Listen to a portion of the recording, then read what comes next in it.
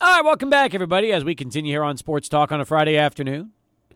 Third day of June 2022, along with Adrian Broadus. I'm Steve Kaplowitz here on 600 ESPN El Paso. Our telephone number is 915-505-6009. That's 915-505-6009. You can tweet the show, 600 ESPN El Paso on Twitter. You can message us on our mobile app powered by United Bank. A lot of ways to get right on in and through to the program. What are you smiling about as we start things off here today? Steve, I don't really check Twitter mentions until I get ready for the show. And there is, so if you look online and you just research Adrian Broadus, there is a CNN reporter who's named Adrian Broadus. So often I'll get political jargon in my mentions. And I just got one right there. I just got one right now that is calling me out for being a reporter on CNN and misreporting something. I report on sports in El Paso. What is the Adrian Broadus Twitter handle for CNN? That's a great question. Let me find her. It's not a man. It's a female. Even reporter. Better. Yep. Even better. Yeah. Look her up. She's a very fantastic reporter. But she does news and I do sports. Is she like Adrienne Broadus? Is that Yeah, it? exactly. So not Adrian, Adrienne. But I think she says it Adrian. If I'm not mistaken. Really? Yes. If I'm Same not last mistaken. name? Yeah. Wow. Like same spelling, except for she doesn't spell her first name like I do. Is it Adrianne? I think it's something like that. Yes, I think so. But she's a Broadus. Yes, that's right. All right, that's good. Congratulations. Thank you. That is going to be fun when you check your mentions and all of a sudden you get these random people just thinking that. And by the way, here's the funniest part, okay? When you go to your Twitter handle, there's a photo of you calling a women's basketball game with headphones on from the Haskins Center. I know. And, okay, I'm sending you the profile of the other Broadus. You know what? I bet I'll be honest, Steve, I'm not trying to toot my own horn here, but I bet she chose this Twitter handle because it was dissimilar from mine. Probably right. Although, let me see something for a second here. Now, you've been on Twitter since December of 2011. Okay, she's been there longer. So she's probably had it even longer than you. Yep. I kind of like hers. I want to steal her username. Yeah, that's pretty good. She's been on Twitter since, let's see, of August of 2010. So she's there longer than you. That's right, yeah. All right. I like that. Adrienne Broadus, CNN correspondent focused on the Midwest. Just out of curiosity, let's see how much you guys have in common. She loves greeting cards. Do you? I'll say yes. Yeah. All right. That's good. Are you also a 4-time Emmy Award winner the way she is? I got to check. I got to check the Rolodex and make sure. Or could that be where the similarities end? I think so. I think that's where all the similarities end. All right. Well, that's good. I'm happy to hear it. Sounds like fun. Sounds like a good way to start things off. 5 o'clock is going to be a fun hour for us. Kathryn Balogun, the UTEP soccer coach, has a couple of youth camps coming up this summer. She's going to talk about at 5. And then at 5:20, Nate Ryan's going to join us. Nate is on his way out, leaving El Paso after 3 years. He blew in here like a tornado, and him and Deaver pretty much were like, I don't know. Step Brothers. What's that? Like Step Brothers, the movie. They are kind of like Step Brothers. That's a good point. They really are. So that's a good way to look at it. I was going to say shake and bake, but that's already taken because UTEP's got that with their football team, right? Okay, but I like where you're going with this here. I like Talladega Nights. Yep. I like the Step Brothers, too, because I'd like to know which character's which. That'd be kind of fun. Anyway, Nate's on his way to San Antonio, and this is his last weekend, so he'll join us in our studios coming up at 5:20 today. And then Hags at 6:15 for story time, and then we're off to the weekend. Hey, by the way, so next week, Adrian's going to be flying without me for a good chunk of these shows, but a week from today, I'm not on and Adrian's not on. So listen to this, okay? Hosting the show for us next Friday in a one-off meaning you're only going to get him for one show. Duke Keith and Lou Romano. Now that could be the greatest 2.5 hours of sports talk radio in the history of El Paso, because that's coming up next Friday, a week from today. You're talking about shake and bake. That's a shake and bake right there, Steve. Lou Romano, Duke Keith, polar opposite personalities. Yes, I need to listen. This is appointment listening, even though I'll be in California next weekend. That's all right. You'll be West Coast, I'll be East Coast. We'll both probably be listening to the show because I can't wait to hear it. All I know is this. Lou has told me his mission is to make Duke laugh. I mean, that'll probably happen within the first 30 seconds of the show. I mean, it doesn't take much, right? It really doesn't. They're going to have a field day on the show next Friday. They are definitely. And we need to make sure that Lou continues our storytime tradition and gets a storytime from Tim. And then I would love to hear Lou react to that as well. I would too. Yes, that is going to be a lot of fun. So that's all coming up on the program when we get the one and only Lou Romano and Duke Keith together for the program. So it's going to be a lot of fun, too. Excited about that. That's a week from today. Meanwhile, last night, Game 1 NBA Finals.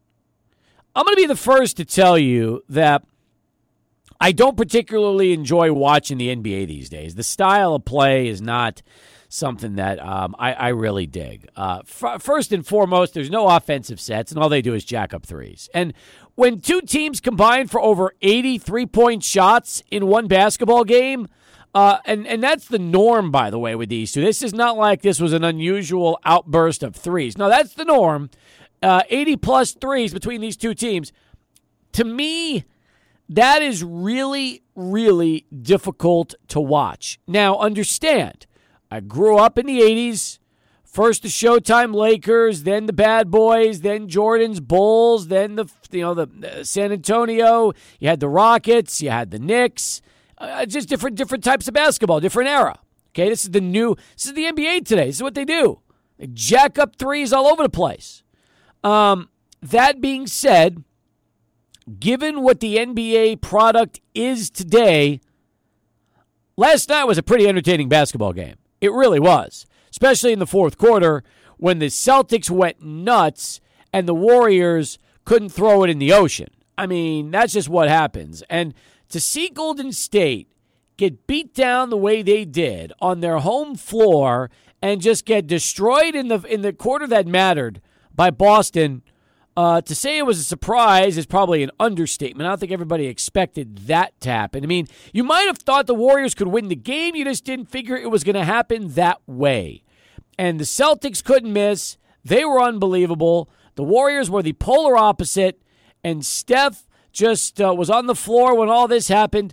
Adrian, it was a statement game for the Celtics. Their statement is they're coming ready to play, and they don't want to see this thing go 6 or 7. They want to end it sooner and really put a big exclamation point on Game 1 last night in that fourth quarter comeback win. Yeah, Game 1, NBA Finals, all on the line. Warriors coasting at one point in the third quarter, and it looked like it was going to get ugly. Like the Warriors were up by more than 13 points in the third quarter. They were hitting shots left and right, and you got to give a lot of credit to Jaylen Brown and how he was just able to keep them within range. Like they were just in a 10-point range, which was so important for the Celtics. They just hung around, and when it came to the fourth quarter, they exploded onto the scene. Now, it wasn't Marcus Smart, which was so interesting to me. Marcus Smart struggled when he tried to defend Steph Curry yesterday, and it was more the likes of Derek White, Peyton Pritchard, the other guards on the Celtics who really stepped up and helped them out late in the game to, close this one out. And Robert Williams, you got to give him a lot of credit for the defense. I get it, Steve. I'm going back to what you were saying as far as how difficult it is to watch at times. You're seeing transition three-pointers, early shot clock three-pointers that just frustrate you. It's just not pretty basketball at times, and it can get sloppy. But I think the intensity that we're seeing so far out of the gates in the NBA Finals is at a really good peak right now. And I also think that the shot-making ability by these guys is at an all-time level, and it's very impressive to see how these guys just go back and forth. The defense is there yesterday. I was impressed by a lot of different things, and Celtics running away with it, 40-point fourth quarter. I mean, that is a statement win right there. 86 three-pointers. 86. Yeah. I mean, is that basketball? You tell me. 86 3-pointers. Is that basketball? It's where it's changed. It's the game now. It's where it is right now. It's not the old school game. It's not the game it was even 10 years ago. Maybe that's why they had 8 million viewers yesterday and not 10 or 12. Yeah, I or hear 14 you. Or 16. It's not pretty to watch. People are turning off their sets. They're not liking this brand of basketball, which is just 3-point shot after 3-point shot. That's it. It's like watching the All-Star game from 20 years ago, 30 years ago, and now they've turned that into the NBA Finals. And really, the NBA, this is it. This is what NBA basketball has evolved into. And again, I mean, for some people, they love it. Listen, and Celtics fans aren't complaining. They've got a 1-0 lead. And I know Warriors fans, they've been used to watching this for years. This is their style. But my goodness, it seems like so many threes are jacked up all the time. And I was talking to a friend of mine, and he said, there's no more offensive sets. And he's right, because really what they do is they get right in there and they just go. You find the open man, jack a three. Go find the other, jack a three. Contested shot, jack a three. That's just it. So, I mean, look at it this way, okay? Of the 85 shots the Celtics attempted yesterday, 41 of them were threes, so just about half of their total field goals were threes. And of the 88 shots the Warriors attempted, 45 were threes, more than half were three-point shots. And it just kind of tells you, I guess you can almost look at the box score at times without looking at the final score. You can look at the 3-point percentage and kind of guess who won the game. I mean, you look at just the shot distribution and how the Celtics were able to capitalize in the fourth quarter from beyond the arc. That's what really won them the game. Golden State shoots 42% from beyond the arc in their own home, and they allow Boston to score above 50% from 3-point range. I mean, that's a recipe for losing right there. You win and you die by the three-pointer. We see it in college basketball. We are now seeing it at an all-time high in the NBA. Yep. Now we're just going to see, as this series continues, who can get hot, who can make the three-pointers at the right time. And yesterday, I mean, it was an intense game. It just was really won by the three-point line when it was all said and done. 100%. 100%. That being said, Celtics have the lead. They've already taken home court away from Golden State. You feel like Golden State will probably win one in Boston the same way that the Celtics did last night. You just feel like this is the way the series is going to come down to. I mean, wasn't it a 6-point game late, and then Draymond Green misses a pair of free throws? Yeah, that's exactly right. Exactly right. He missed those free throws. And just to talk real quick about those older Warriors, Draymond Green, Andre Iguodala, who played late in the fourth quarter. The older veterans on Golden State looked really old yesterday, Steve. I'm not talking about Steph Curry. Klay Thompson just can't get past guys anymore. He could still make three-pointers. He could still shed off screens. However, those older veterans on that team look pretty old yesterday. That's what I kind of thought. I sent one tweet out the whole game. One. And it's because Mark Jones, who was filling in for Mike Breen, said with 46 seconds left in a 15-point game that the game might be over.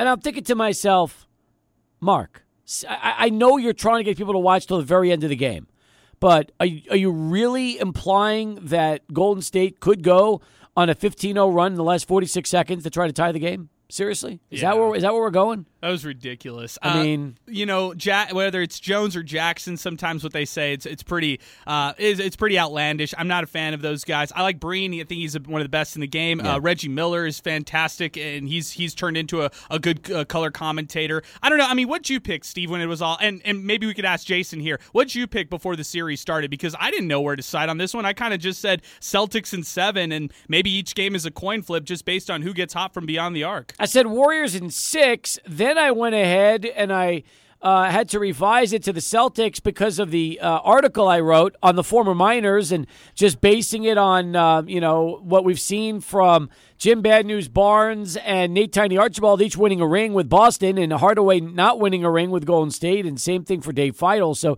you just base it on that. But no, I picked Warriors in 6. I thought that they were going to go and they were going to be the most dominant of the two teams. And you know what's amazing to me is that Tatum had a horrible game yesterday. Jason Tatum, who has pretty much, it's been, if Tatum is on, the Celtics win. If Tatum's off, the Celtics lose. Yesterday, Jason Tatum goes 3 of 17 for 12 points, but they all picked him up. I mean, that was what was so impressive, is that he had the worst game of the playoffs, and the Celtics still won. That's a big statement right there. I thought he kind of played a complete game, Steve, because he couldn't make a shot. It looked like he was nervous over there, but he still facilitated and finished the game with 13 assists. So he was involved in the game without having to be that score-first guy that he's known to be. I don't know. What do you think, Jason, as far as who'd you pick in this series? Anybody but Boston. Anybody but Boston. He hates Boston. By the way, that voice is Jason Green, Craig. You know what Jason Green was? Do you remember that? Yeah, he was my former editor at The Prospector. He was. That's right. Jason Craig, who, by the way, has not properly been introduced. Let's just introduce Jason right now. He sat in on yesterday's show, had to listen to us spew our garbage for 2.5 hours. He's back here today. What did you learn from yesterday's show? There's a lot of things that I still have to learn, but timing and just knowing your spots. Like, literally, you guys are on it, and I'm going to catch up super quick. And you still want to do this? Oh, absolutely. Really? Absolutely. I'm going to All learn. right, we'll see if that changes after 6:30 tonight. We'll see. Yeah, we'll see. We'll see. All right. And by the way, you hate the Celtics. So welcome to the club. Yeah, I can't. Who is your team, Jason? Lake Show all day. Oh, okay. Well, but I mean, so that's like a bias, right? It's like a bias. I don't know. I mean, I'm a Knicks fan. I've been in the same conference together forever. Forever. Yeah. So you have to understand, if you're a Knicks fan, you can't root for the Celtics. No, Vice versa. You can't do that. Lakers, I mean, this animosity for you probably started, what? I mean, I would say 80s, but you weren't around in the 80s. So when you were first watching basketball, this was probably, Celtics, Lakers, NBA Finals in the 2000s? No, I was Magic. Magic was when Showtime How Lakers. How old are you? I'm 38. Get out of here. Yeah. Wow. I thought you were 10 years younger than that. No. You're actually 38. Well, I take it back. Good for you. You do remember then. Okay, yeah, good. I remember everything you were just talking about, how basketball is like totally different. Like I like the 3-point thing, but that physicality of what basketball was, no, that's gone. And that's what made us watch. Like, I remember Malice in the Palace. Vividly. And I was like, okay, I got to watch basketball more. Yeah, exactly. Basketball. Malice in the Palace was, I think, in the late 90s. Early 2000s, no? Yeah, even better. I was doing this when that happened. Uh-oh. So that's right. Yeah. Malice in the Palace. All right, well, my apologies. I didn't know you were 38. I thought you were much younger than that. So that's good. Good deal. Well, cat's out the bag now. Attaboy. Welcome to the show. Good to have you. All right, we're going to talk more with Jason on the program as well. We got a lot more in store for you, but if you want to weigh in on the NBA Finals, we'd love to hear you right now. 20 past, 505-6009, our telephone number. That's 505-6009. Let's see if Americas could put this thing together and get to the championship game in softball. They had that early 3-0 lead after jumping all over them in the first inning. Steve, I've got some bad news. No. Yes, I'm sorry. O'Connor put up a 2-run bottom of the third inning to take the lead. They scored 2 runs at the bottom of the second. They are now up 4-3. Oh, it's okay. It's a close game. It's still a close game. Now we can deal with that. Let's go to Charlie for traffic. 20 past. We got a lot more in store for you. Again, NBA Finals leading off the discussion here today, and we got a lot more to talk about as Sports Talk continues. 600 ESPN El Paso. Continue here on Sports Talk. Along with Adrian Broadus, Jason Craig, I'm Steve Kaplowitz. We got a call to get to. 2 lines are open. 505-6009. I really am interested to get thoughts on the NBA Finals. And it's, look, I get it. I mean, I'm almost 50. So the NBA that I grew up watching, that's not the NBA today. It doesn't mean that the NBA today is bad. It's just, for me, it's tough. I mean, I have a hard time watching 86 threes jacked up in a game and that being considered the norm with these two teams. That's the hardest part for me. It's tough. Tough to get into it. But for others, they might love it. I mean, you might think this is the best basketball you've watched with the quality of outside shooting the way it is today. And so many guys able to hit three-pointer after three-pointer after three-pointer. So would love to get your thoughts on that. It's like everything else, sports change, players and the game evolves. And this is what the NBA has evolved into. It really has. Some like it, others don't. But the truth is that's the product right now. And I would love to get your thoughts on whether or not you like this product. All right, let's go to the phones. There's Memphis Drew. He's joining us at 26 past. Drew, as an NBA fan, do you enjoy the game, like watching last night's Game 1 of the NBA Finals? Yes, sir, Steve. I love the NBA. First of all, I'd like to wish New Mexico State baseball team good luck tonight. Will that be on TV or something? I believe it is. Radio? Yeah, no, it's Okay. on an ESPN. Let me find out if it's on ESPN Plus or if it's actually going to be on another network tonight. That will be apparently it's ESPNU tonight with their game. So 8 o'clock in the Corvallis Regional against Oregon State. ESPNU will have the game. All right. You have Second, you have ESPNU? Well, I got most of the ESPN network, so maybe I'll check it out. I There you usually go. don't go that way. I wish Nate Ryan all the success in the world. He did a great job covering local, and he gave us sports from a national perspective. So much success to Nate Ryan there. Really enjoyed his broadcast. Awesome. I think a lot of people will agree, and we'll look forward to seeing Nate here in about an hour when he joins us in our studios. You know what channel he's going to or what? Yeah, he's going to, well, hopefully I can mention this. I know he's going to San Antonio. I don't want to let the cat out of the bag yet if he hasn't. So hopefully Nate will be able to mention that when he comes and joins us in an hour. But I'll leave that to Nate in case he hasn't made it public yet, okay? Okay. Now on to the NBA. Hey, we got Lakers fans. We got Knicks fans. We got San Antonio Spurs fans, we got Dallas Mavericks fans, and we got Memphis Grizzlies fans right here in El Paso. That's right. Now, my perspective on this series, I think Boston's going to give Golden State all they want because unlike Memphis and Dallas, they have bigs that can battle inside and make life difficult for Looney and Draymond Green. They can. Like Al Horford, man, he's revived his career. Man, he's shooting those threes and rebounding and blocking shots. That's what I think the difference is. Al Horford and Robert Williams. Against Memphis and Dallas, what was his name? Looney and Draymond had their way, but man, they got their hands full with Robert Williams and Al Horford. They absolutely. Okay, I'll listen to your perspective. I'm with you on that one. Thank you, Drew. Appreciate the call.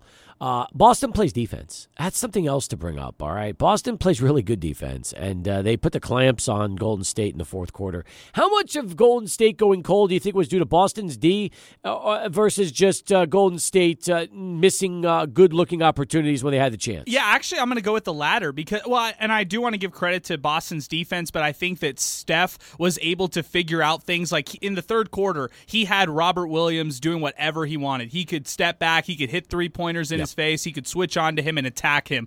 Same with Marcus Smart. He was doing whatever he wanted against him. And then in the fourth quarter, it was really Peyton Pritchard, Derek White, Al Horford, Rob Williams stepping up defensively and shutting everybody down. But somebody else on the Warriors has to step up in terms of their shot making.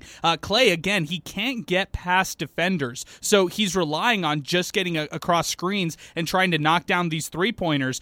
Andrew Wiggins was a no-show in the second half yesterday, even though he finished with a quiet 20 points. That you just didn't feel like his presence was felt. And it kind of brings me to Draymond Green. Like, I really like Draymond and what he's able to do as far as his overall game, but he's got to provide some sort of offense. If you watch how Boston defends him, they sag off Draymond Green in a big way. They dare him to try to score and try to do something in terms of the offense. And yesterday he fouls out. I would take Al Horford over Draymond Green as of right now. I'm with you on that one. I agree. I mean, Draymond Green yesterday was 2 of 12, and he fouls out, and he goes 0 for 3 from the line. I mean, he hurt him more than he helped him yesterday. That's the problem with Draymond. And he's going to have that game where he bounces back and he helps him win a game. Draymond will have one in this series. Same with Clay. Clay will go off for one game. He'll go for 35 plus and he'll shoot lights out. But I don't know if it's enough. I don't know if this team has the legs, the endurance to go with this young Celtics team and compete with them fourth quarters. Yep. Steph Curry does. He has that kind of endurance. He could hang with anybody for four quarters, but I'm not sure if the rest of the Warriors can. I guess we'll find out soon enough, won't we? Sure, you're right. 31 past. Let's go to Adrian and get our bottom of the hour Sports Center update. We'll come back with more of your phone calls, your comments as we continue here on the show. Adrian, thank you very much. By the way, with that matchup between O'Connor and Americas, what a beautiful venue it is to watch a softball game over there in Austin, isn't it? Absolutely gorgeous. It really is, Steve. I saw early morning photos from Gabby Velasquez from the El Paso Times. Now I'm seeing stadium shots from Sam Guzman over there from KTSM. And, yeah, it looks like the crowd is great. It looks like it's a beautiful day out there. And, I'm happy that all these fans got a chance to watch this great matchup right here. How about Americas scoring 2 in the top of the fourth? So now they lead 5-4 with O'Connor coming up to bat in the fourth inning. Oh, man, this game is just back and forth. First, Americas takes a 3-0 lead. O'Connor comes back with 2 runs in the second, 2 runs in the third, and now America surges back with a 5-4 lead here, with O'Connor coming up to bat in the fourth. Yep, that's a biggie. So keep an eye on that one and see if they can continue to hold O'Connor's bats. That's what it's all about, really. It's listen,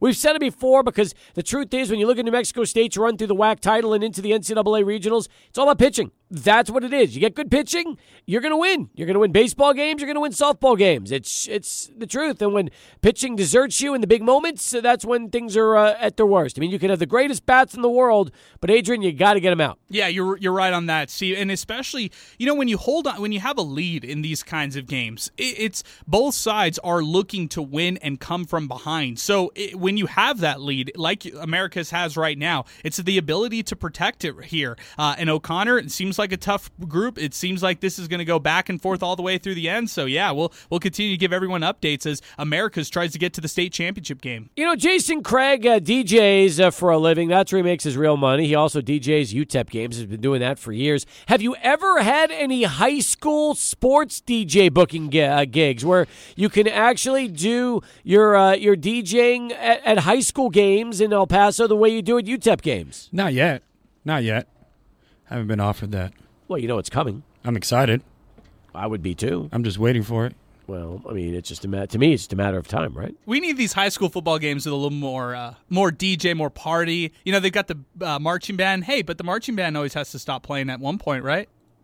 That's true. That's true. The UTEP band really hypes up the games. It's really not me. I'm just filling in during them, Like, they really go in. So if the marching bands at the high schools have the same energy as the UTEP band, we'll be okay. It seems like you guys are kind of one unit, though. It seems like you guys are all in sync with each other, which is really, really cool. That's just the professionalism of a DJ. Oh, that's good. It's also that's a nice way to pat yourself on the back without actually patting yourself on the back, right? I like that. That's the very subtle way of doing that. That's good. Just got to be a professional, like the best sidekick ever. Well, hey, you make that happen, and good things will follow, right? That's just the way it is. Yep, so absolutely. I do think it would be pretty cool, though, if you were DJing some of the premier high school events in the city of El Paso for sports, the way you do for UTEP basketball and UTEP football. Have you done other UTEP events? Have you done softball? Have you done soccer? Have you done all of those? Volleyball? No, we have. The volleyballs haven't started yet, has it? But you do UTEP events, though, right? Yeah, I do UTEP events. Okay. I've done that a few times. So you've DJ'd those, but for athletics, it is just men's basketball and football, and I guess some women's basketball, correct? Yes. So it's been football, men and women's basketball, and then lately it's been doing the locomotives, like the pregame. Oh yeah, like when people walk in and stuff. How's that? Fun? That's pretty fun because it's a little bit more open. Well, plus they give you now you get, I mean, that's another thing I was going to ask you. When you get to work with acoustics, right, and the sound systems, how do you compare the sound system at the Sun Bowl versus the Haskins Center versus Southwest University Park? Great question. Oh, my God. There's a huge delay. So, like, for DJing, like, that delay is really bad. So most of the time if I'm actually DJing, like, I'll have my headphones on. You have to, right? Otherwise it confuses you. Yeah, really bad. Or like if they let me bring my monitor, then that one will be like my direct. But then it confuses everybody around me. So it's tough. The first 2 years was hard to figure out, but I got it now. That's good. But when you say delay, who's got a bigger delay, UTEP or the locomotive, or is it the same? Oh, UTEP. Oh, they do. Okay. Yeah. All right. And by the way, what is it, about 2 seconds? Yeah, it's like 1.5. Yeah, that's rough. It's a good delay. It's like, oh, I did that like a second ago. Hey, does anybody scream for jump around at the locomotive matches just like Caesar does at UTEP games? Yeah, see, I don't play it at the locomotive game. That's a UTEP special. I got you. Yeah, who's gonna do it next year? Oh, no, they're training somebody. Are they really? Yeah. Well, isn't he he's in school till December. So I think we get him in the fall, and then after that, he's done. So, yeah, you have to look at who's going to take his place. That's a great question. Yeah, there's always a screamer. You just got to figure out which one is going to be, but there's always one. Will there ever be a better screamer than Caesar at these games? I don't know. He's one of a kind. Yeah, I think so, too. I would agree with you. 39 pass as we continue here on Sports Talk. All right, we got a huge 5 o'clock hour. Nate Ryan's going to be dropping by. Kathryn Balogun's going to talk about some big camps that she's got in store for the youngsters. By the way, now that school's officially out and the kids are out, it's camp time. A lot of summer camps in El Paso. We'll try to give you some of the latest as Sports Talk continues right here on 600 ESPN El Paso. It's what you expect, though, with these two teams in the Final Four. Lots of offense, and it's going to come down to who wants it more down the stretch. That's about the most cliched term you get, but, hey, that seems to be about what we have here. That's just, unfortunate, but two good teams. Somebody's got to win it. And hopefully America's has enough left in the tank to make some dramatic finish out there in Austin. 4 lead changes in 4 innings. How about that, Steve? That just tells you how intense this game is, just going back and forth. But there's a reason why they're in the Final Four. You're exactly right. There's only one thing I know that's even more intense than this game. That's right. Adrian's movie reviews. It's intense, it's informative, it's entertaining, and sometimes it's controversial. Brought to us each and every day by Alamo Drafthouse. Mr. Broadus. With honors for my movie review this time around, Steve. With honors came out in 1994. Joe Pesci in this film, so I was thinking, all right, nice, okay, we get a chance to watch a Joe Pesci film. Kind of gives me this Good Will Hunting vibes because Monty is a grad student at Harvard. He's trying to wrap up his thesis, but then he drops it, and a homeless man steals it, and then he holds that thesis hostage. Well, the homeless man, his name is Simon, he makes a deal with Monty, and they have this deal about, hey, you give me food, you give me all this stuff, and I'll give you at least 1 page of your thesis back. He stole the entire thesis. So Joe Pesci, the character is Simon. Every bit of food that Monty gives Simon, he starts to give him back a page of his thesis. They start becoming friends throughout this film. They learn about their past histories. They're both of them kind of coming from troubled backgrounds. And then, Steve, I felt like this movie fell short in its opportunities to be funny. I'll give you one scene that I thought could be a way better, where Simon and Monty are actually in a Harvard lecture room, and the professor was like calling out Simon for being in the class and asked for his opinion. Well, instead of it being kind of like a funny scenario, it started to be more about like philosophy and what you thought about life. So it kind of falls short where it could be funny, and it really relies on being a drama.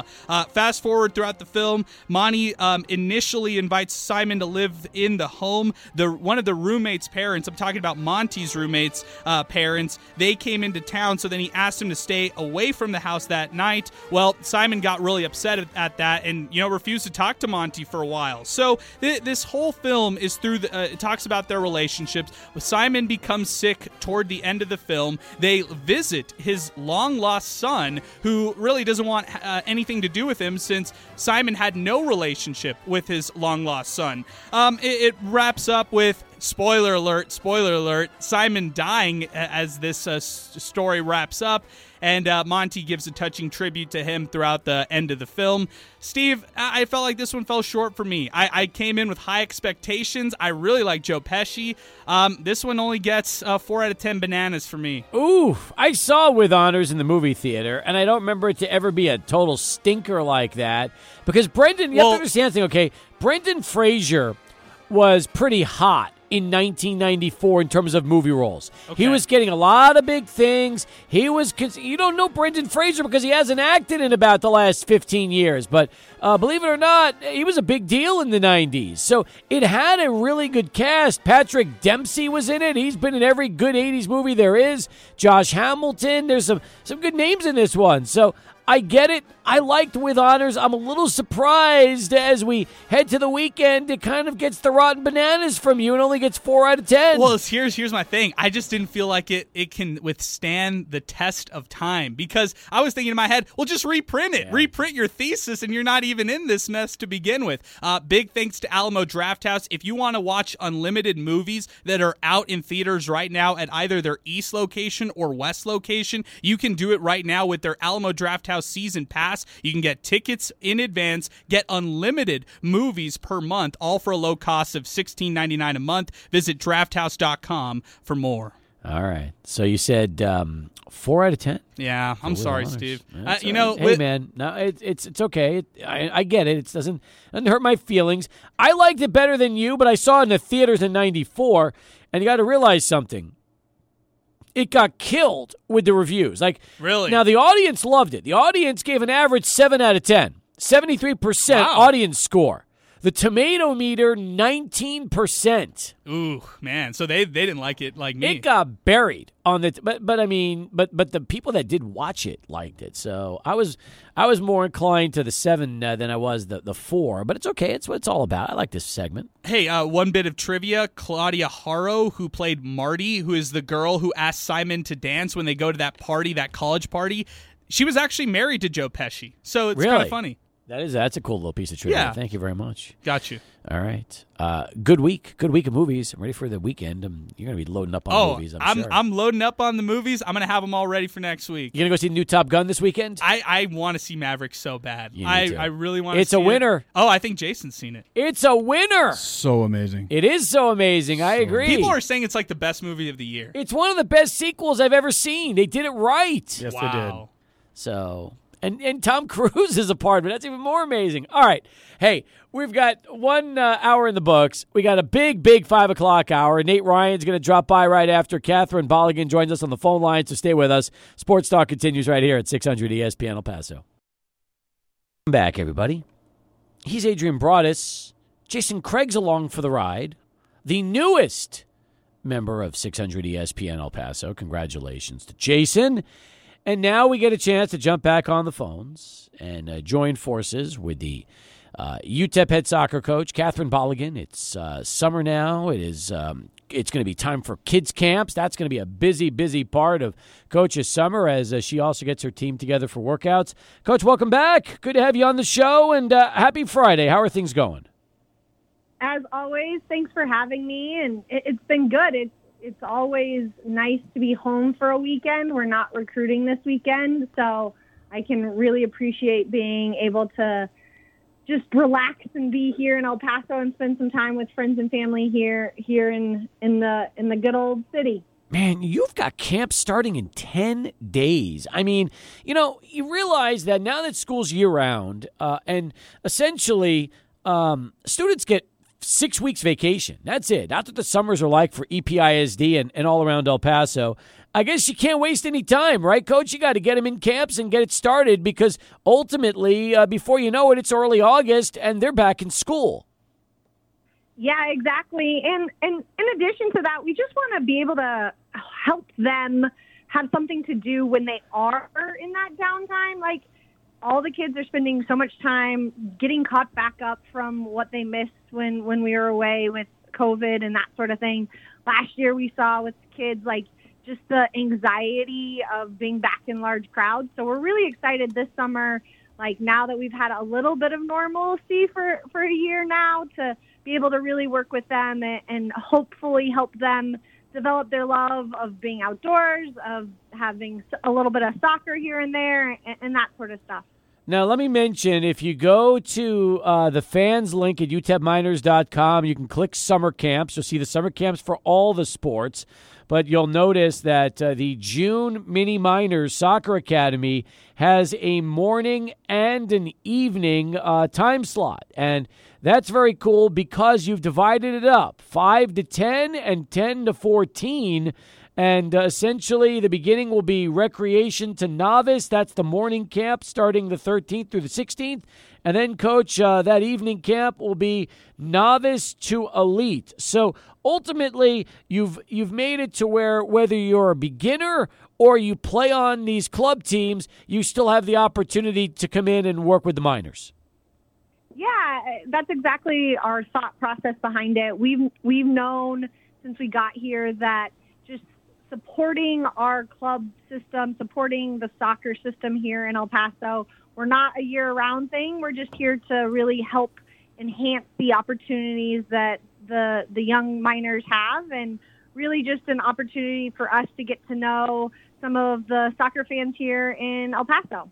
Exactly right. And that's what these camps are all about, starting a week from Monday, June the 13th through the 16th. Again, you have the 8 a.m. to 11 a.m. morning camp, and then you've got the 5:30 to 8:30 evening camp. And like we mentioned, if you're between the ages of 5 and 10, you'll want to go to the morning camp. But if you're 10 to 14, you'll want to go to the evening camp from 5:30 to 8:30, and it's all at University Field. And then in July, there'll be another Mini Miners Soccer Academy for mornings, and that's the 25th to the 28th for ages 5 to 14, so a larger group. But if you missed out on the June camp or you liked it so much you want to go back in July, you can do that from 8 to 11 from the 25th to the 28th. But, Coach, you've been doing the Mini Miners Soccer Academy for years, whether it's the Academy, the Elite Soccer Academy, but I want to talk about the high school team camp that's also going to be happening in July. And this is something that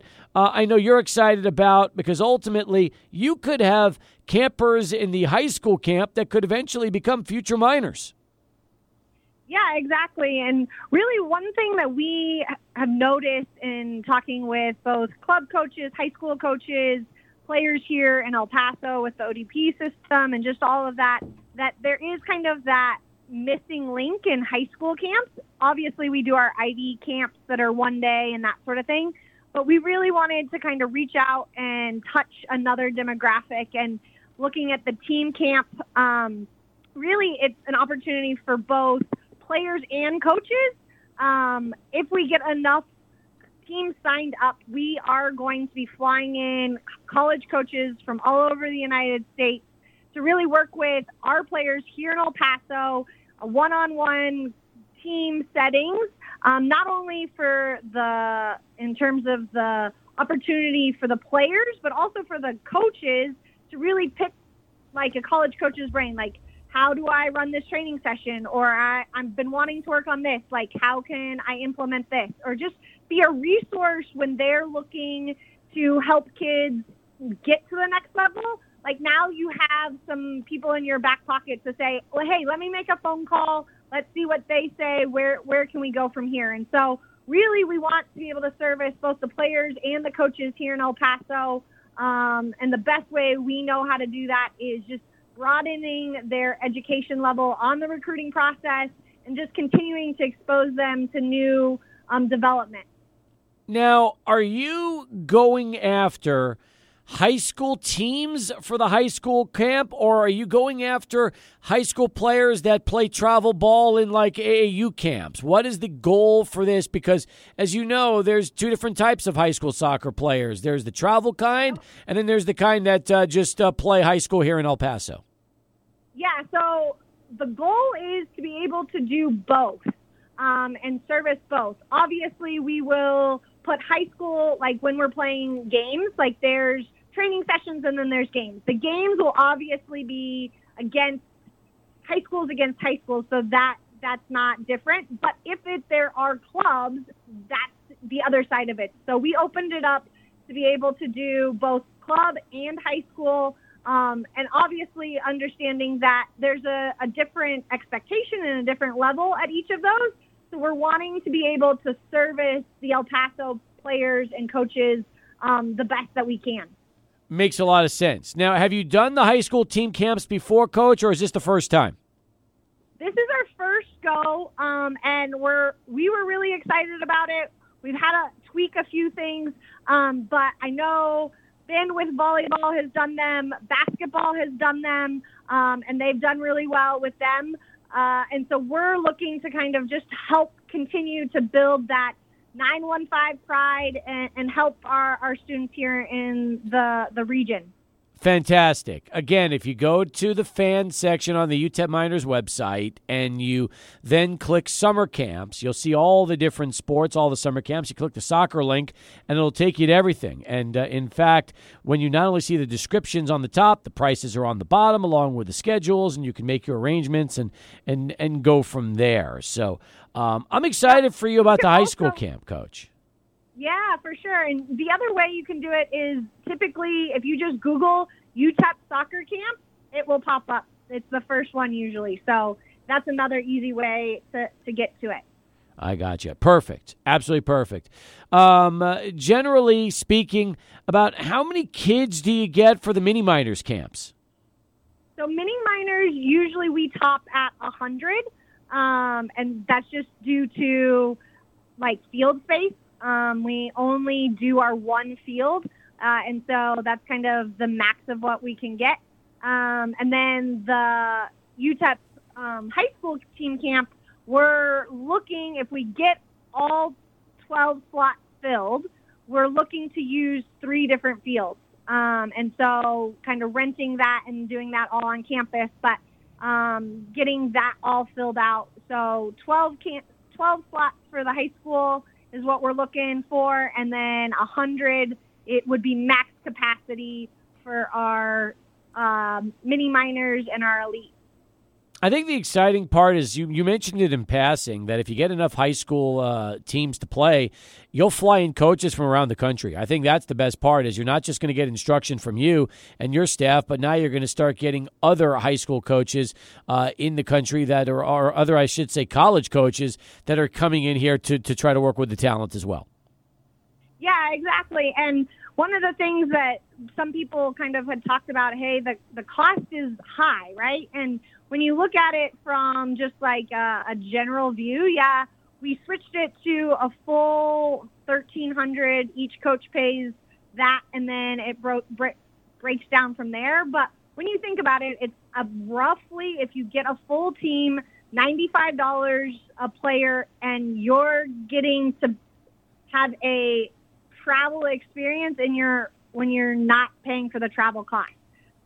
So you're getting those experiences of playing in front of college coaches, playing in front, like continuing to develop your skills, but you're not having to pay to stay in a hotel. You're not having to pay to travel outside and that sort of thing. So hopefully that's a reasonable thing for the people in El Paso. Do you find that, not high school, because I'm sure high school we're talking about high school girls soccer, but when you do the mini minors, do you find to get some boys and girls together? Yes, and I think it works really well. Obviously, when we start to get to the elite, sometimes we split them.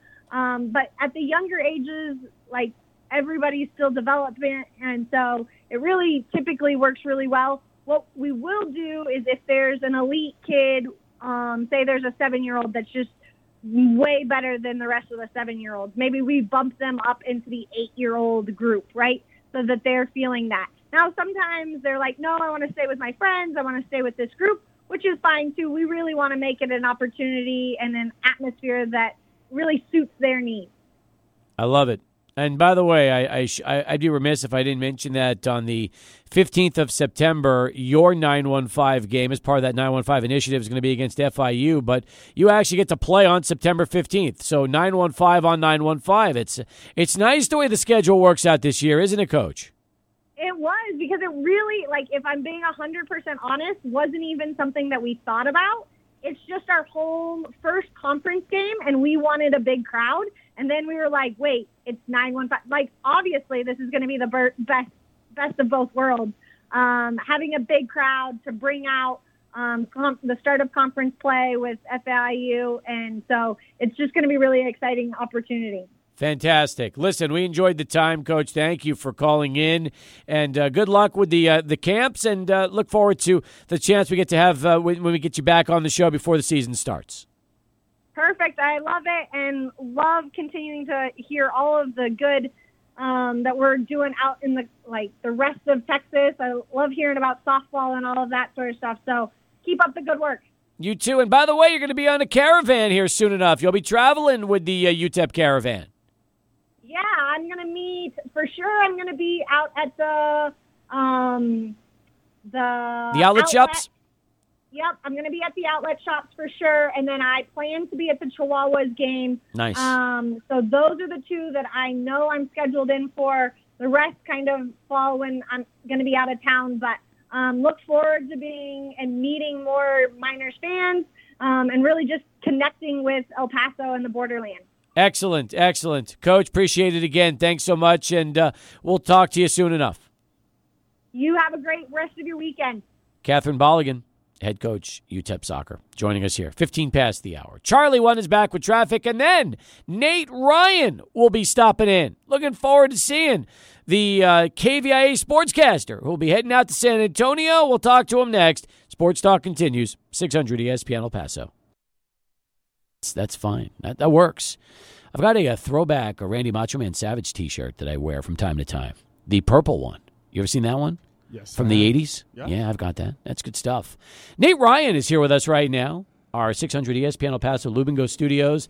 Nate is leaving. He just got here, folks. He just arrived 3 years ago. I mean, time flies. It's unbelievable. And now Nate is on his way to San Antonio. His last show is going to be this weekend, and I'm a little disappointed. I was expecting you to bring some za with you when you showed up today. There's no za here, so that was one of the first interviews we did together on it was either FaceTime or Zoom. We brought up the whole pizza thing, and you mentioned the za, and I thought that was hilarious. I'd never heard that before, and now since then I've heard it quite a bit. But you are the master of the za, and now you're leaving us. What's going on? Master of the za. That's good stuff. That's actually, I remember that interview well. It was during the pandemic. I was promoting a story I did on Bill McAtee, a sportscaster who left here once upon a time. But that's one of my favorite interviews I've ever done. But yes, no, you said short time, 3 years. For me, I mean, everyone's like, oh, time flies really, really quickly. For me, I've been here for 3 years, and people's like, oh, it's going to go by so quick. It's felt like longer than 3 years for me, which is in a good way, which means hopefully that I've met so many different, tremendous people and covered a lot of awesome stories and, followed these teams in our great region around, all over the Southwest. It's been a ton of fun. It's good. And you know what? We've enjoyed it because as you've gotten more comfortable, we really felt like you and Deaver, Colin, were like, the two. You're like, how can we explain it? We called it either stepbrothers, I think is what Adrian described it as. I said Shake and Bake from Talladega Nights. I don't know which character you would be, but it just felt like that even though you guys are both competing for the same story, you guys became close. You followed each other to a lot of places, a lot of, whether it's NCAA tournaments or high school tournaments or big things like this. You guys were both becoming pretty much inseparable in covering stories around the borderland. I mean, seriously, Steve, you're driving to Midland, Odessa for these up in the rafters for these high school games. What else are you going to talk about? You got to make friends with the people in the stands now. But that's right. Colin Deaver, despite being my arch nemesis from Channel 9, I mean, he's like a brother to me. He's like a much significantly older brother because he's way older than I am. But no, I mean he and I will have some conversations privately here in the coming days, and he knows how much he's meant to me because for me, I mean all the guys in media here, which is the cool part about El Paso is that guys like you and me, Adrian Ochoa, who's in our sports department, at ABC7, Colin is a guy who works at another station. He's been my main competition, but when the light's not red, when the camera's not rolling, he and I are talking about the teams that we cover, because at the end of the day, to start, we are also fans of the teams we cover. I mean, we're subjective in the work that we do, but some of the best memories I have are with Colin. I mean, we were up in Buffalo. We've gone to Buffalo, New York for the NCAA tournament. We've gone to Phoenix, Arizona, Lubbock, Texas. We've gone a lot of different places together. And I owe so much in my career to him because, for a kid, for me, coming into El Paso, he'd been here for a year. Just sitting back and watching Colin Deaver and just the warmth that he showed me when I got into town is something that I'll never forget. He's a friend for life. Was this your second stop along your way or third stop? Yeah, so this was my first on-air job. I graduated from college in 2017, small school in the Midwest, DePauw University.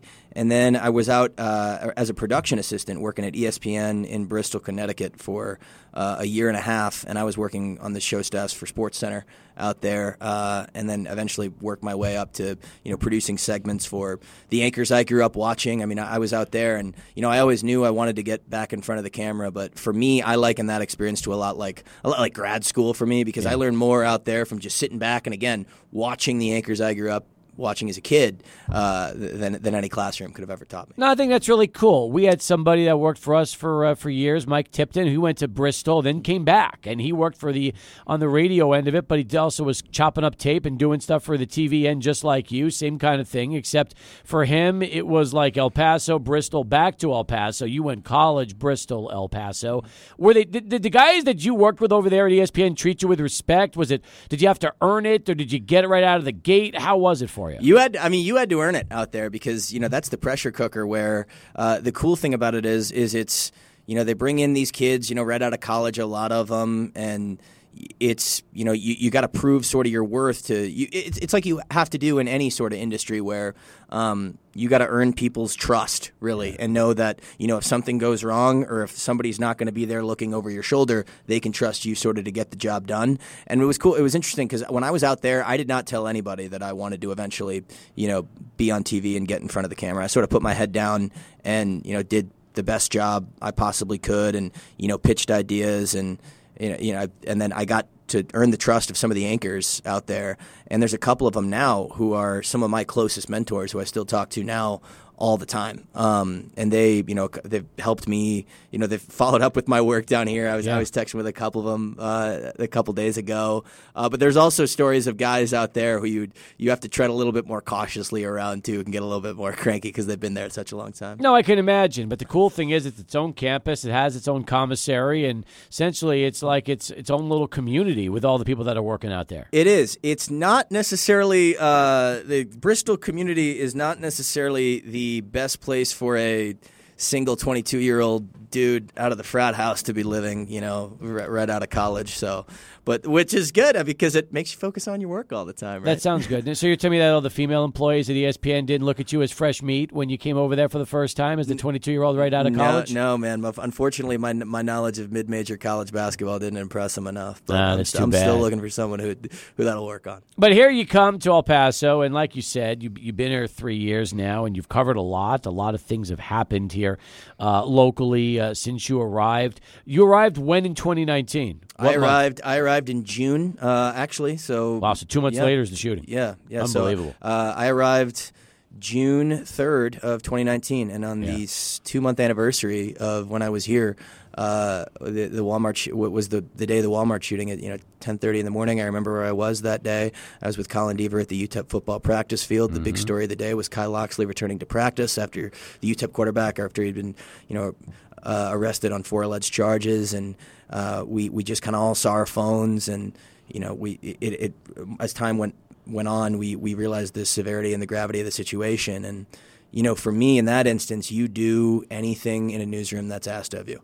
And it's not a time for sports. It wasn't. I was a sports reporter, but for the 2-3 weeks that ensued after that, I was a news reporter. I was going to ask you if you went into news mode during that whole thing. Yeah. Because again, in that instance, you do anything that's asked of you. And for me, because a community is openly grieving, and it's very bizarre in a scenario like that where the newsroom, it's very stoic. People aren't having like side conversations. It's because people realize the severity of the situation, and you want to do the best job you possibly can to inform people but also at the same time help them heal and bridge the gap between that. So I remember that day, everything I did that day, I was a camera guy for one of our other reporters that day. I delivered a couple boxes of pizza to a couple other photographers on one side of town. Then then that night I was reporting outside the hospital, updating the lives of some of the victims. But in those weeks and days after that is when I truly, truly saw and felt, and always will, have this strong connection to the 915 here. It forced me, and it's another reason I say, I wasn't born in El Paso. I wasn't raised here, but I grew up here. Personally, professionally, and it's something that I'll carry with me for the rest of my life. It's pretty remarkable when you think about the amount of time you were here, what you saw, what you did, and as you mentioned, how you feel like you're such a bigger part of this community than some people might think. They might say, "Wow, okay, well, Nate was here 3 years. It's been a good run," but to you, it's more than that. You really do feel like El Paso is a big part of you as you're moving on to your next opportunity. I'm leaving El Paso, but El Paso's not leaving me. Yeah, hopefully it's been evident in my work when I can. Because that's the unique part about this community is that it's so big. There's so many people that live here, right? Mm-hmm. And in the media, people here are very invested in the media as opposed to other cities of similar sizes. The population here of El Paso is comparative to that of like Boston. But in Boston you get your stuff from like nationally or like especially in sports. You want to talk Celtics, you can just go on ESPN. Here, you feel a heightened sense of responsibility, and it strengthens that bond with the viewer and with the fan. More with Nate Ryan. In fact, Adrian has a million questions for you. I can tell he's just been writing them down, taking notes. So we'll do that in a moment. Adrian's chomping at the bit. We're wearing the same shirt today. You guys are. You got the memo. Congratulations. We're matching, is he wearing the 1836 boots? I wish. No, we got to hook him up before he leaves. Not. No, I'm not going to get one of those. I don't have that kind of clout. Have you seen those boots? Those are money right there. Those are cool. You got some fire boots, Steve. Come on. My boots are unbelievable. My boots are fantastic. Let me tell you, it's unreal. So we'll talk more about that in a moment. Nate Ryan here with us in our Loop and Go studios. If you want to get in and wish him well, you can. 915-505-6009. That's 505-6009. First, though, Mr. Broadus. SportsCenter's next. I know you've got questions for Nate Ryan. Man, there's so many things that I want to ask him about because did you notice, Adrian, how he kind of hinted during the first segment that in a very subtle way he was kind of hoping to meet Mrs. Ryan here in El Paso, and it just didn't happen. Oh, boy. Did you hear that? Well, wait. There's a window still. We got a couple days still, Come Steve. on now. I mean, when do you officially leave town? I leave town officially next Friday. So we actually have a week? There you go. I mean, if you want to give me a hug, punch me in the face, you can do any of that. Or stranger things have happened. I mean, I don't know. You never know. You got a week there, El Paso, for Nate Ryan. That's pretty good. I heard there's this new place that opened up called Buck's Cabaret. Maybe you should head over there. Jeez, what show is this? Oh, that is so un-Broadus-like. I love it. That one came completely out of left field. Maybe you could take Nate to Buck's. I've never gone, never will. And show him around, and then it'll be okay. Take him to your table and see what happens. Take me to church if you're going to take me anywhere, man. Jeez. I will. I'll literally take you there. Yeah, he goes there regularly too. Don't worry. The suggestions here. Hey, I've never been, never will. Not lying at all on this show. And but I've heard that our radio station has a good sponsorship and partnership with them. So there you go. There you go. That is true. We do work with them, and yes, that is 100% correct. Seriously? Yes. Absolutely. Okay. All right. So if you would like to, what did you guys get, like discounts or anything like that over there? They advertise with the radio station. $8.99 for like a flank steak or something like that. Okay, so now you're the expert. 2 p.m. on a Tuesday. Is that how that works? Apparently, Nate knows more about Bucks than we expected. This is surprising. You find things out a little bit during these interviews. Oh god. Do they have any? Do they sell some za over there at Bucks? I've never been. I don't know. All I know is it's out way out there east, right up the highway. Yeah, it's got the neon lightage. Yeah, exactly. What are some good men's basketball leagues that people should join? Here? Yes. I played in one. Me and that tall guy from Channel 9, Mr. Deaver, played in one, at a West Side Community Church, and we actually won the league. Deaver is so competitive in hoops. It's is not he even really? funny. Like he's so really competitive. Good. Yeah. If he's listening, you don't need to stroke his ego there. But he's no, he is. He's a good player. He's a good player. He gets so competitive too, and like I'm a competitor as well too. I mean, we compete against each other. But he'll I've seen him and like.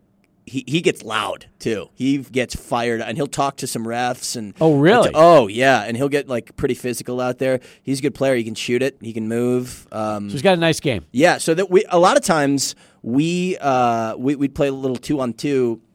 I don't know if you guys remember Justin Martinez, who worked for the Cruces Sun News. I do. Now writing beat for the Oklahoma Sooners, and then Jason Groves out there for the Cruces Sun News. Those guys could actually play? So we'd play outside during the pandemic. Okay. It would be Groves and Justin against me and Deaver, and no offense, sorry Groves, but they would really have no shot. Well, no, who's going to guard Deaver? Yeah, well, Groves would guard Deaver. Does Groves have any size to him? Groves is a big dude. Is Groves he really? Is a big cat. Yeah. Oh wow, I didn't know and that. Groves can shoot it too. Okay, I had no idea. Yeah, and so they would bang it out. Deaver would we'd get a little 2-man game going. We're kind of in sync with that. I just kind of run around like a little Diablo, and Deaver kind of just I'll find him wherever he's roving. But it's always fun. Sounds like a good time. Yep. All right, so you won the church league. That's important.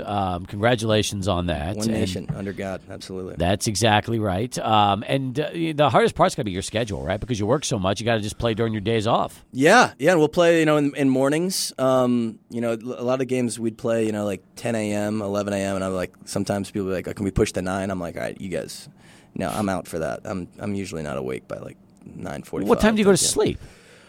What depends on the night of the week, but like on an average night when you're working, when do you find yourself asleep? Yeah, so because it's kind of tough for me, and it is for probably like a lot of TV. But for me, if I'm on TV, right, and it's game time, it's tough for me just to turn that switch off real quick and immediately just zonk out. So I'll go home, and kind of wind down a little bit and. Probably like midnight, 12:30, 1. Depends if I'm working the next day. Fair enough. And if you go to bed at 1, you're not up by 9? If I have nothing to be up for, it's like Oh, okay. So I got you. That's it's such a long. It's been so many years since I've had that kind of life. Yeah. I couldn't even imagine what it's like to sleep in past 9 o'clock. I've actually been getting back on a relatively better sleep schedule of late, but sleep is key. I recommend getting like. I gotta get my 8 hours in, or else I can tell it the next day. Like my face gets a little puffy, and it's just I'm missing an extra a little extra pep. But sleep is big time. All right. That's when you're not playing basketball. Do you like to golf? What else do you like to do in your spare time? I love golf. I love more the idea of golf. I'm a terrible golfer. Okay. I was a tennis player in college, so I picked another country club sport that I played growing up. So I'm a terrible golfer. Everybody knows it, but could you get a good tennis game in El Paso while you were here?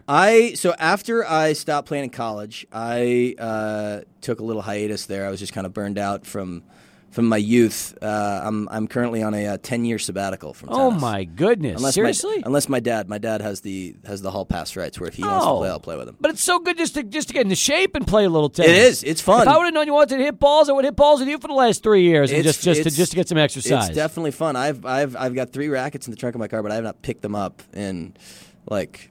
Probably 2.5, 3 years. And you played tennis at DePaul? I did. Yeah, oh, wow. Very cool. I did. All right. Singles and doubles, both? I was a terrible singles player because there's too much pressure, so I was more of a doubles guy. So you're not the kind of guy that when the game is on the line, you wouldn't come up big. You'd always like fold under pressure. In tennis? Yeah. A lot of times, that was my issue. Got it. My idol growing up, my favorite athlete was Andy Roddick.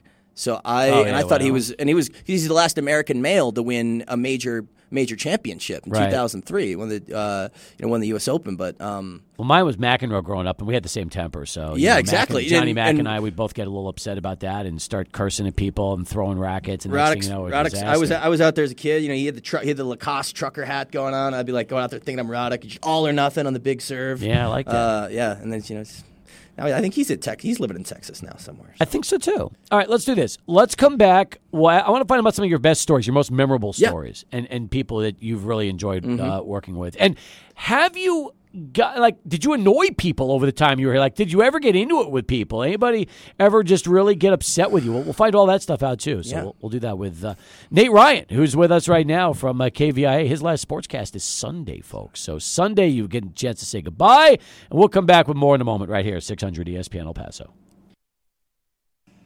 Back here on Sports Talk, back with Nate Ryan.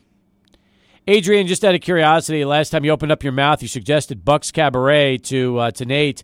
Do you have anything else you'd like to add in this conversation as we say goodbye to the KVIA sportscaster? Well, first off, I'd like to add a lot of other things other than that. What I threw out there, Nate. If you had to pick a quick list, a top 5 list in no order of food places here in El Paso, what are some of those? My number one place for food, and I'm taking all things into account: price, taste, ambiance. Number one is the Palomino Tavern right over here by UTEP because it's right in between my way to work and my way home. Tacos there are unbelievable. You get great tacos for $10. Nachos are fantastic, first rate, and it's good people over there who run the show. So that's definitely up there. Let's see other places I like the food. It's good food at like L&J's and Carlos and Mickey's. I'm a fan of that. Fan of those establishments. Mesa Street Grill's got some good food. Good choice. Yeah. Let's see other places. Oh my goodness, Elemi downtown, the taco spot. Fire. Yeah, that place is number 2, 1B. That place is really good, and I live like kind of right in that area too. Okay. So it's. I only went there for the first time a couple weeks ago. That place is real good. Elemi, huh? Yeah. Okay. It's like Taco Neta. I've been to Taco Neta. Okay. Yeah, Taco Neta is good. I mean, it's not. I'm not going to go there and take the Instagram pics and be like, I'm here. What's up? What's up, everybody? But it's all right. Hey, where's the best za in El Paso? Za in El Paso. Shoot. I don't know. So you can't think of it. That means for you, that's not something. I've had the House of Za, which is downtown there on Stanton Street. It's like across the street from my place down there. They actually named it the House of Za? House of Pizza. Oh, okay. House of Pizza's been around a long time. For us scholars, I was gonna say it'd be really kind of cool if it was named the House of Za. That'd be if I cool open name. up a spot, that'd be. I like that name. That's actually a pretty cool name. Coffee shop, the House of Joe, could be another good one. Yeah. There you go. Are you a deep dish or a thin crust guy? Deep dish, full send. But okay. I can throw down either one. What's the go-to? Is it pepperoni, cheese, sausage, all the above? What do you like? If I'm the ultimate pizza. They're about to be like, Ryan, we're putting you away for life. What do you want to eat? I want to eat a large, extra large deep dish pizza from this place in Chicago called Chicago's Pizza, 24-hour delivery. We've talked about it, but it's just cheese, XL. Okay, so just cheese. Lots and lots of cheese. Yep. Load it up. That's perfect. Yeah, the hell with the coronary. Just go ahead and go. You might as well. It's your last meal. Go ahead. Life is short. That's 100% right. Favorite sports stories you've covered in El Paso? Favorite sports stories? There's a lot of them. Most recently, that trip up to Buffalo with New Mexico State was a ton of fun because it was cool because, and I get, there's UTEP fans out there listening, and there's no bias for me whatsoever because I love, both schools as equally. But New Mexico State, a team, we're up there in Buffalo, New York. They're a 12 seed. I mean, covering the NCAA tournament is one thing, but all the other TV stations that were up there, you had people from, the Providence market, you had people from, Arkansas. They're all there covering the higher seed teams that are supposed to win. Mm-hmm. And we're out there, me and Colin Deaver are up there. We're up there with the 12 seed from the school that's on the other side of the country, New Mexico State. But we've been watching this team. I mean, you'd seen that team at New Mexico State. Teddy Allen, he can go out and get 35 at the drop of a hat. Yep. We're like, this team is dangerous, but going up there and covering the underdog, too, was really, really cool. And then just turning into game ends, and Chris Jans leaves to take the job at Mississippi State, like, immediately sort of thereafter. Wild. Next morning. Yeah. And Colin and I flew back with the team that next morning.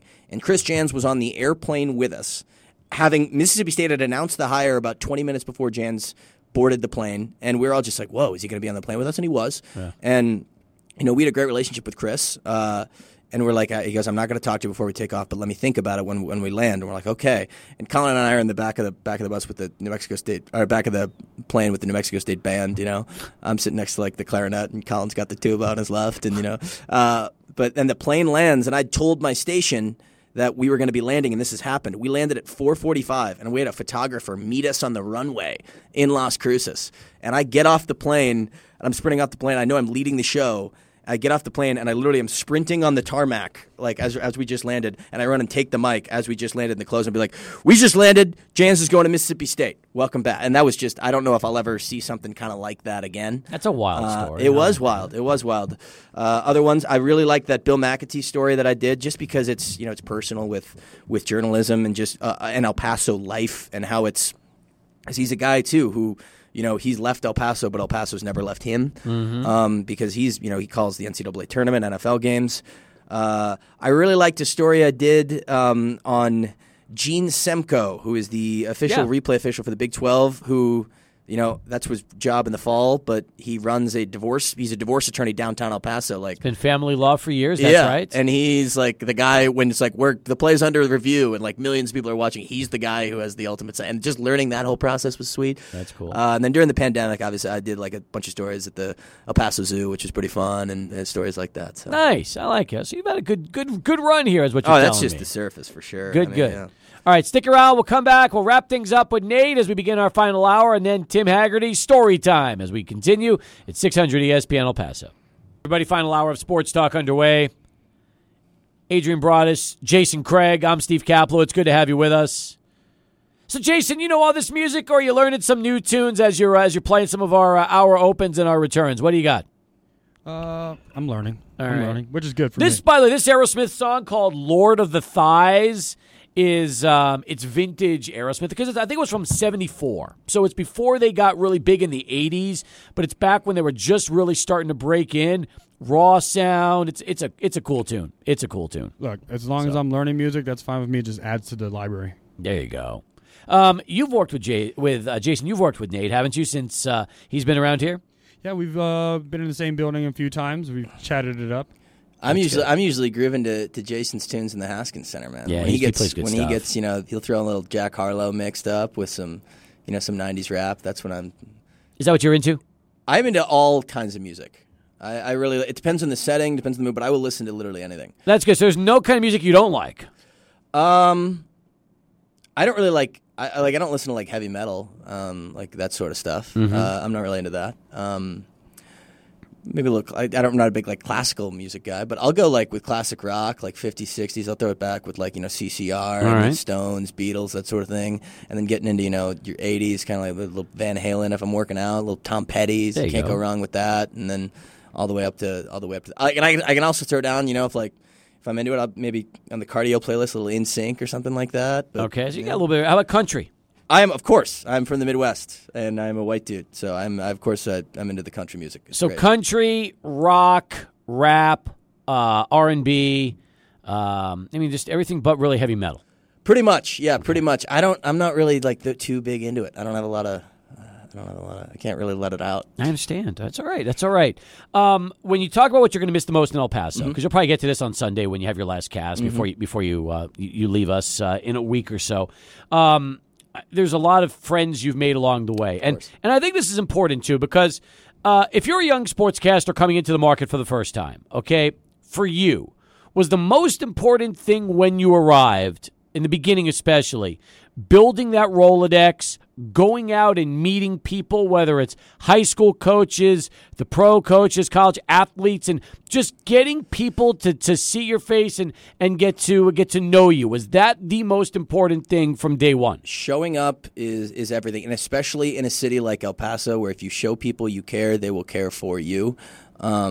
Showing up is huge. I mean, whether it's just going to like a hoops practice, like a college hoops practice or something like that, and the coach sees you out there, be like, wow, you actually care about what we're doing out here. Establishing the relationships was everything with me, and especially relationships, but also establishing a level of trust too, not only with your peers, but for me, people within my own newsroom that could kind of like people like nowadays. I mean, they've let me do kind of a lot of different crazy stuff. I don't know if you've ever seen it, but I did those zoo stories. Like that was all something that I just kind of came up with, on a whim, because when the pandemic shut down sports, I was like, oh boy, gotta find something to do. I am screwed because my news director was about ready to send me to city council to go talk about that. And those are like the two of the scariest words for me in news. City council. Yeah, that could do it. Also school districts. Like I can't do that. And she was like, when the pandemic shut down sports, she was like a like a lion stalking, and I was like a wounded gazelle in the field. She was ready to drag me into the hard news, but I came up with that and ran with it, and it was great. But they gave me the rope to do that. If people haven't seen the zoo story, describe it for a minute. So I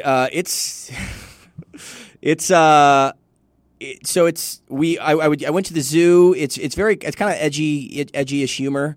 They're like honestly like grade school book reports, but like kind of maybe I would say something you'd see on like Jimmy Fallon or like James Corden or something like that, where there's sort of like an adulty kind of humor undertones of it there, but also at the same time sweet video, because the guy who directed the segments was this guy John McMinn, who works for us, who's an absolute wizard rock star, worked in LA for 20 years, and he and I would go over there and I'd be wearing a hot mic, and then we just sort of let the tape roll and picked out the most entertaining stuff, and I'd look up a couple educational nuggets as well too, and it was something that gives people a break, takes people away from COVID numbers or hospitalizations or something like that. So. Is it on the KVIA YouTube channel? Yes, it is. Okay. If you go to YouTube and search Nature Report, NATEURE, and it'll be up there. I had one that aired on like a tourism piece on Marfa, Texas yesterday, and I might have one coming up again on Sunday night at 10 for my last show. So the point is, you like to bring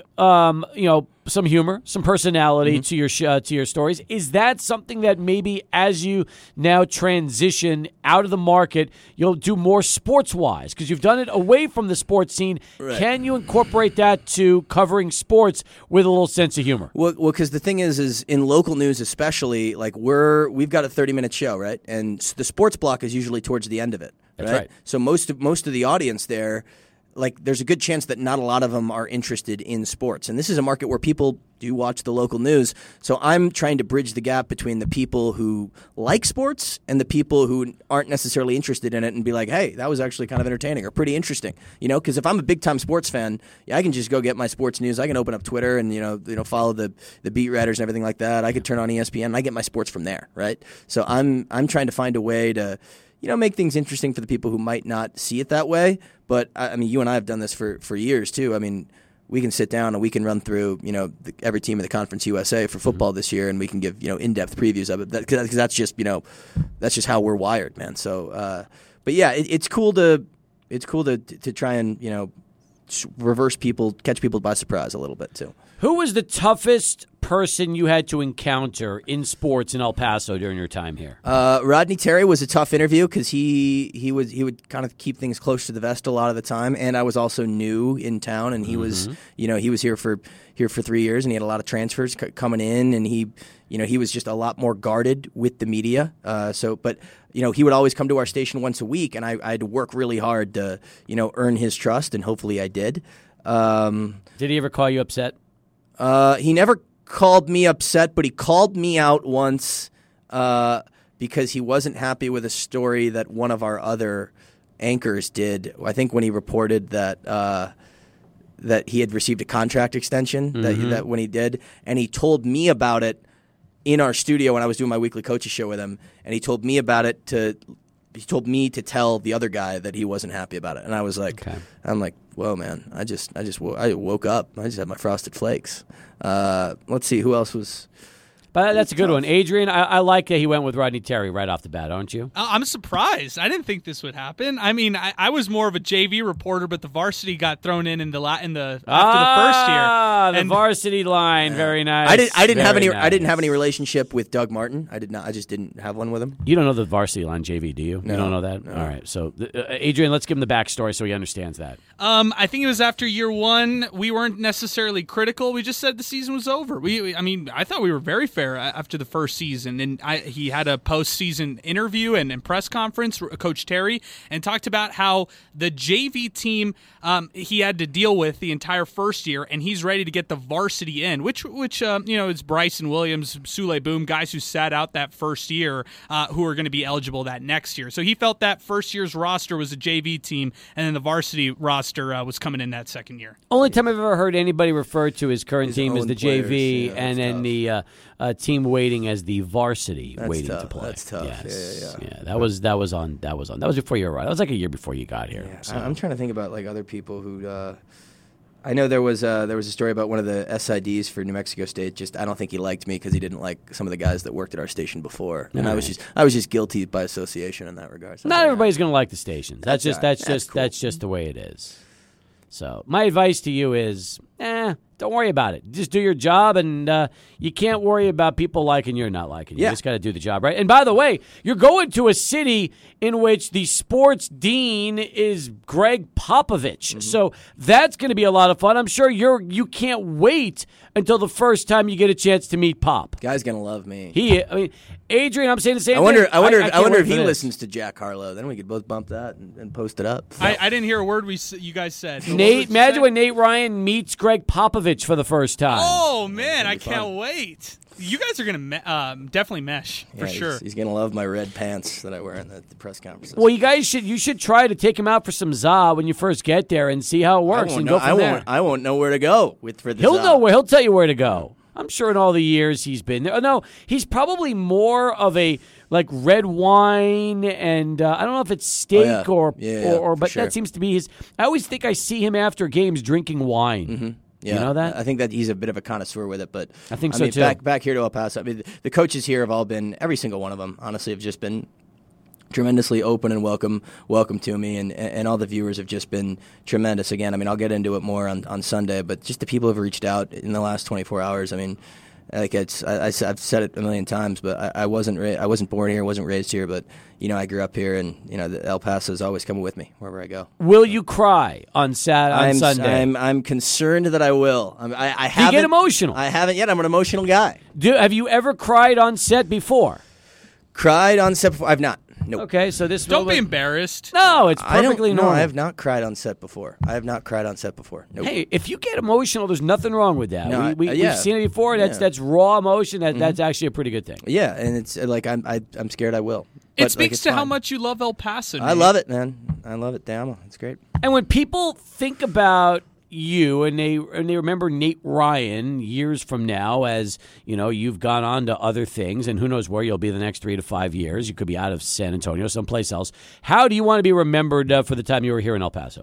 As a guy who had a lot of fun, and mostly it's the people who weren't, as I said, the people who weren't interested in sports. And it was the people like, I don't care if you like sports or not. He could make something interesting and entertaining for you. He was a guy that, I could go to, and that guy could lift my spirits. That guy could brighten my day. Even if I can make you smile for 30 seconds, that's great. Because it's a lot more fun when you're smiling than when you're not. Adrian and I, we talk about you a lot. We're fans. We like you. We admire what you do. You're good at what you do. We knew you were polished the minute you got here, and it was just a matter of time. So, again, congratulations on the opportunity. We're sorry to see you go, but we're both very excited to see where you end up in the years to come, because I've got a feeling there's going to be a lot of really, really cool things coming your way here in the future. And, Steve, I appreciate you for opening your door and offering me a handshake on some of my first days here in town. You set the standard here in El Paso, man, and I'll remember it forever. Thank you from the bottom of my heart. Keep in touch. You'll come back and join us on the phones from time to time. We'll look forward to keeping tabs with you and see how things are going out there in San Antonio. You've got my number. We'll talk soon. Done deal. He's Take Nate care, Ryan, Nate. folks. I love him. Thanks, all right, and we'll come back. We'll get to Hags and story time. We'll find out what kind of depressing, evil story Hags has cooked up for us next as Sports Talk continues right after Charlie 1 with this last traffic update.